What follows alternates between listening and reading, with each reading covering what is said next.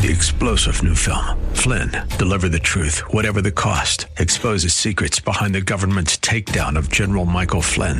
Flynn knew what the intel world had been up to. He ordered the first audit of the use of contractors. This set off alarm bells. He told the truth. He was the most dangerous person for Donald Trump to hire. They had to get rid of Flynn. Flynn, deliver the truth, whatever the cost. Available now. Watch it today. Go to salemnow.com. salemnow.com.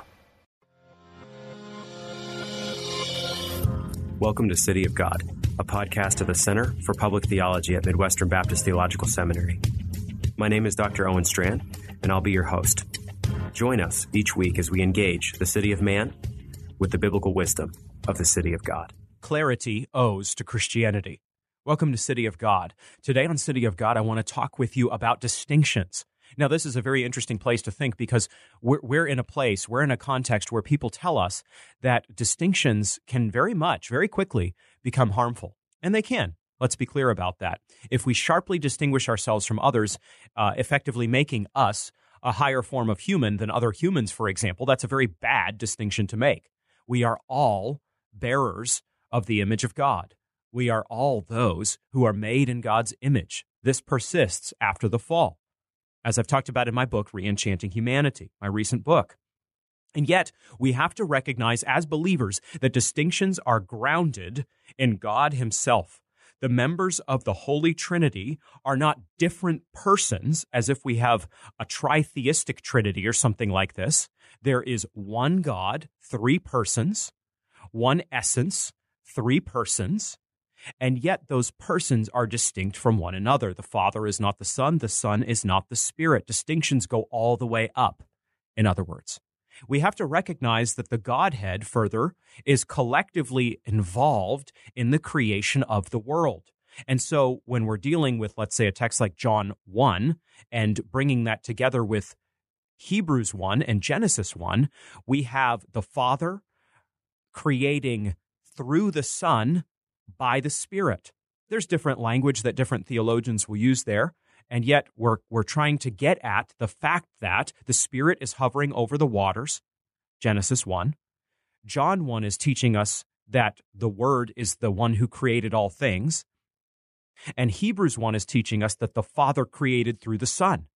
And so how beautiful is this? The whole Godhead, the whole Trinity is involved in creation, intimately involved with it, carrying it out at one purpose beautifully in the work of creation.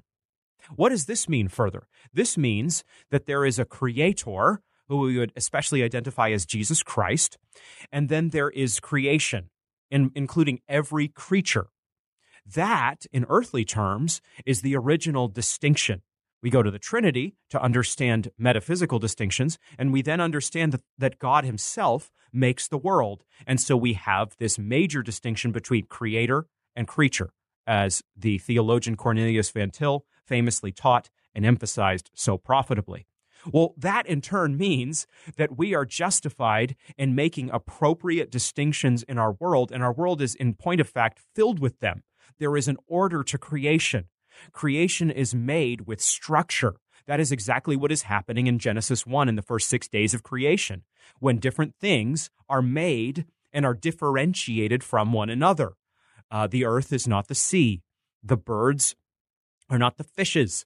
The fishes are not the plants. All these things are one harmonious order, so don't misunderstand. God has made a thriving, teeming, mellifluous order. He's effectively composing a physical symphony for us in made form.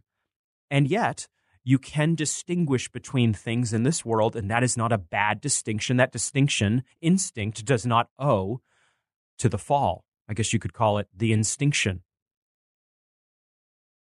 That's a bad theological joke. What are some distinctions that matter today? Recently, I was thinking about these deeper theological concepts and came up with some that I think we need to proclaim in our time as a matter of Christian witness. Let me give you several today on the podcast. First distinction that we need to make clear in 2020, drawing off of the theological distinctions I have thus far outlined. First, men are not women. This is part of what we see in creation. We see God making the man and the woman, and we see that the man is the image of God, and then the woman is formed from the man, and she is human as he is, bone of his bone, flesh of his flesh, and so she is an image bearer as well, flowing out of his form, his making. And this helps us to see that men and women are fundamentally members of the human race. So we have tremendous unity. We have fundamental unity. And yet, we also have fundamental distinction. We are together image bearers, men and women alike, and yet men are not women. And then a second shocking distinction here that flows, women are not men. This is not a negative thing to note. This is not a bad thing to note. This is not a thing to play down in 2020. Our culture is very much trying to collapse this distinction.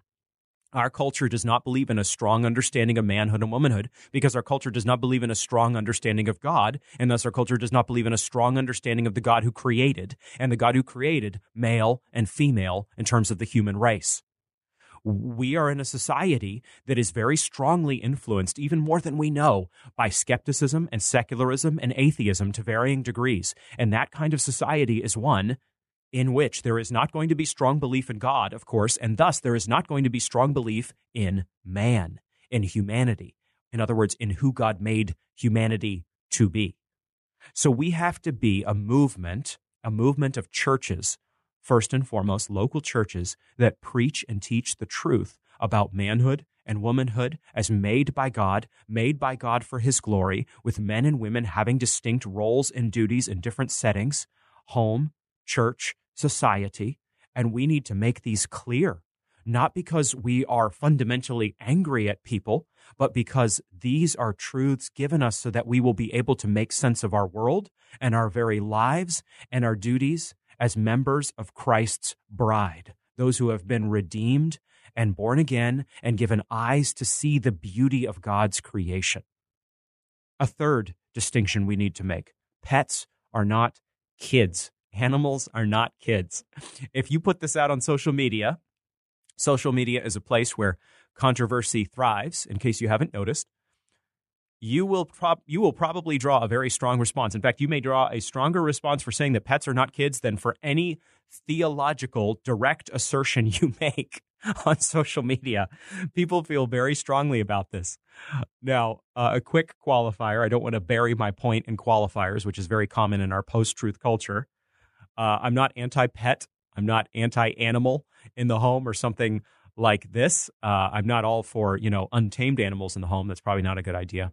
But, cat or dog or multiple cats or dogs, if you want to have those things, God made those animals, God made those creatures. You can sort that out. Those can be common grace gifts to people in our world. You don't have to have them by any stretch. The domestication of animals and bringing them into the home is actually not that old of a phenomenon. Animals used to be farm animals, of course. Now they've been brought into the home in the last few hundred years in the West.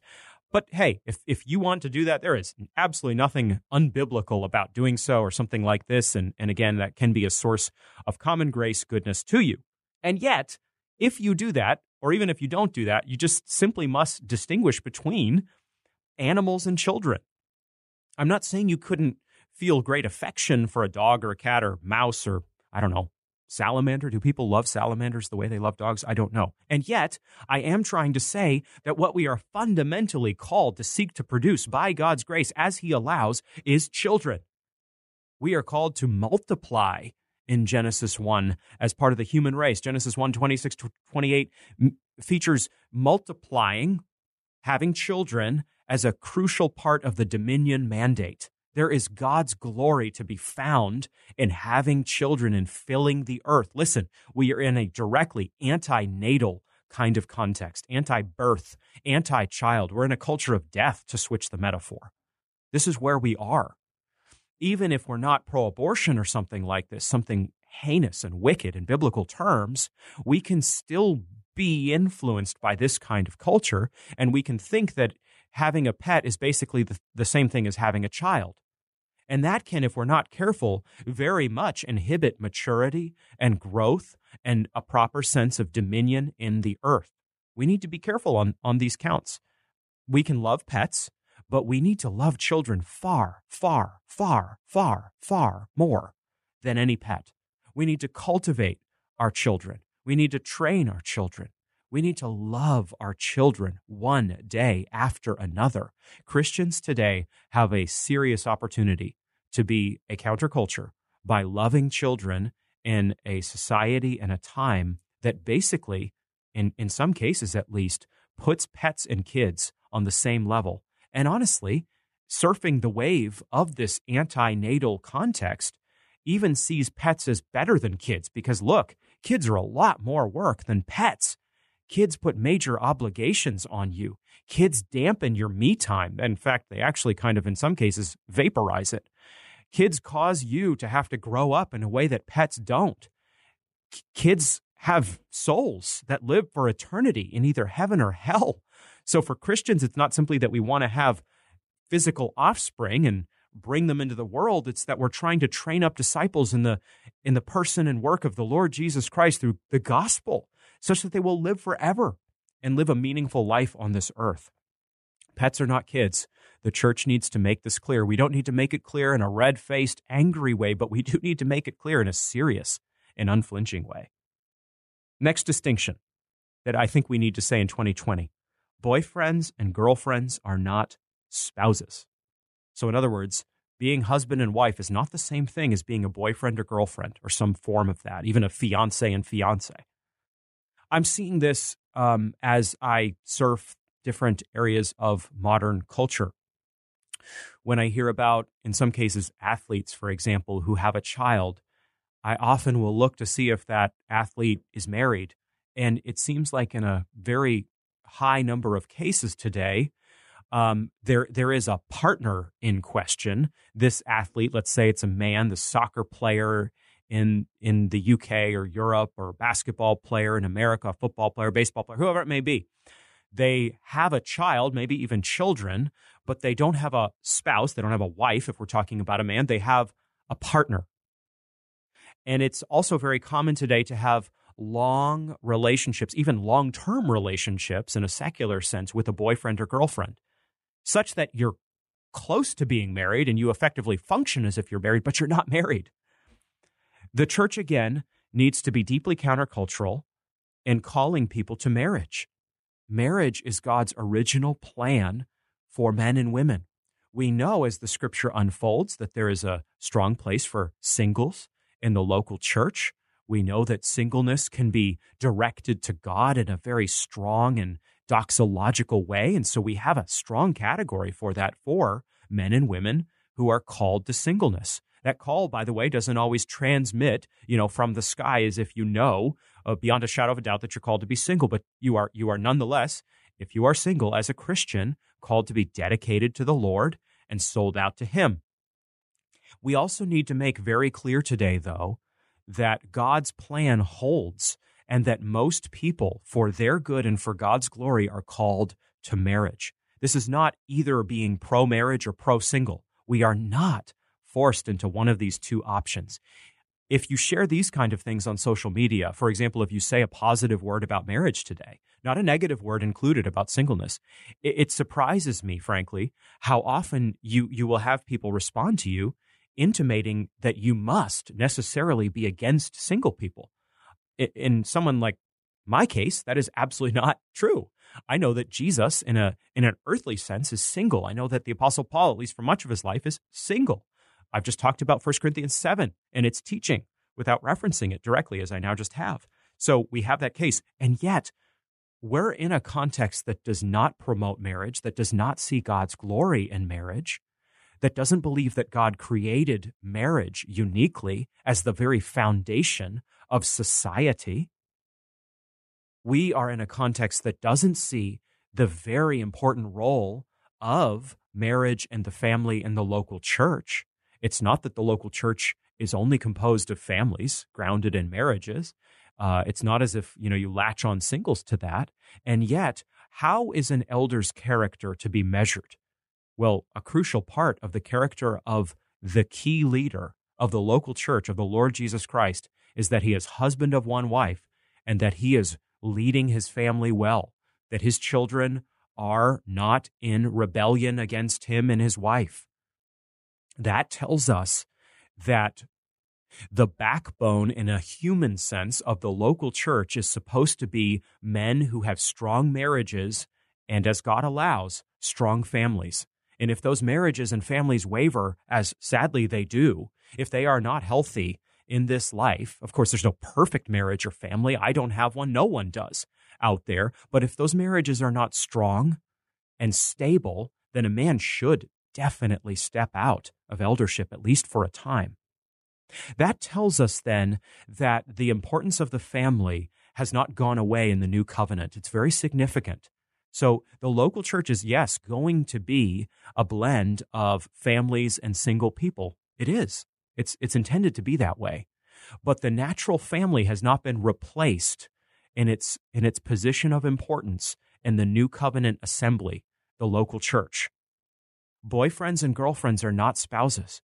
We should train our children to see that marriage is a blessing, that marriage is created by God for our fulfillment, flourishing, health, maturity, and growth.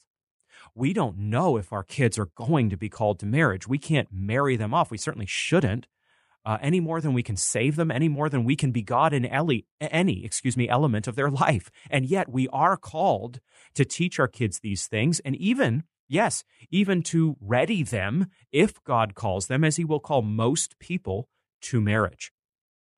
Part of how we prioritize marriage is we do not treat boyfriends and girlfriends as spouses. And this, again, puts us in the cultural headwind, but that is a place we frequently are and must be as believers.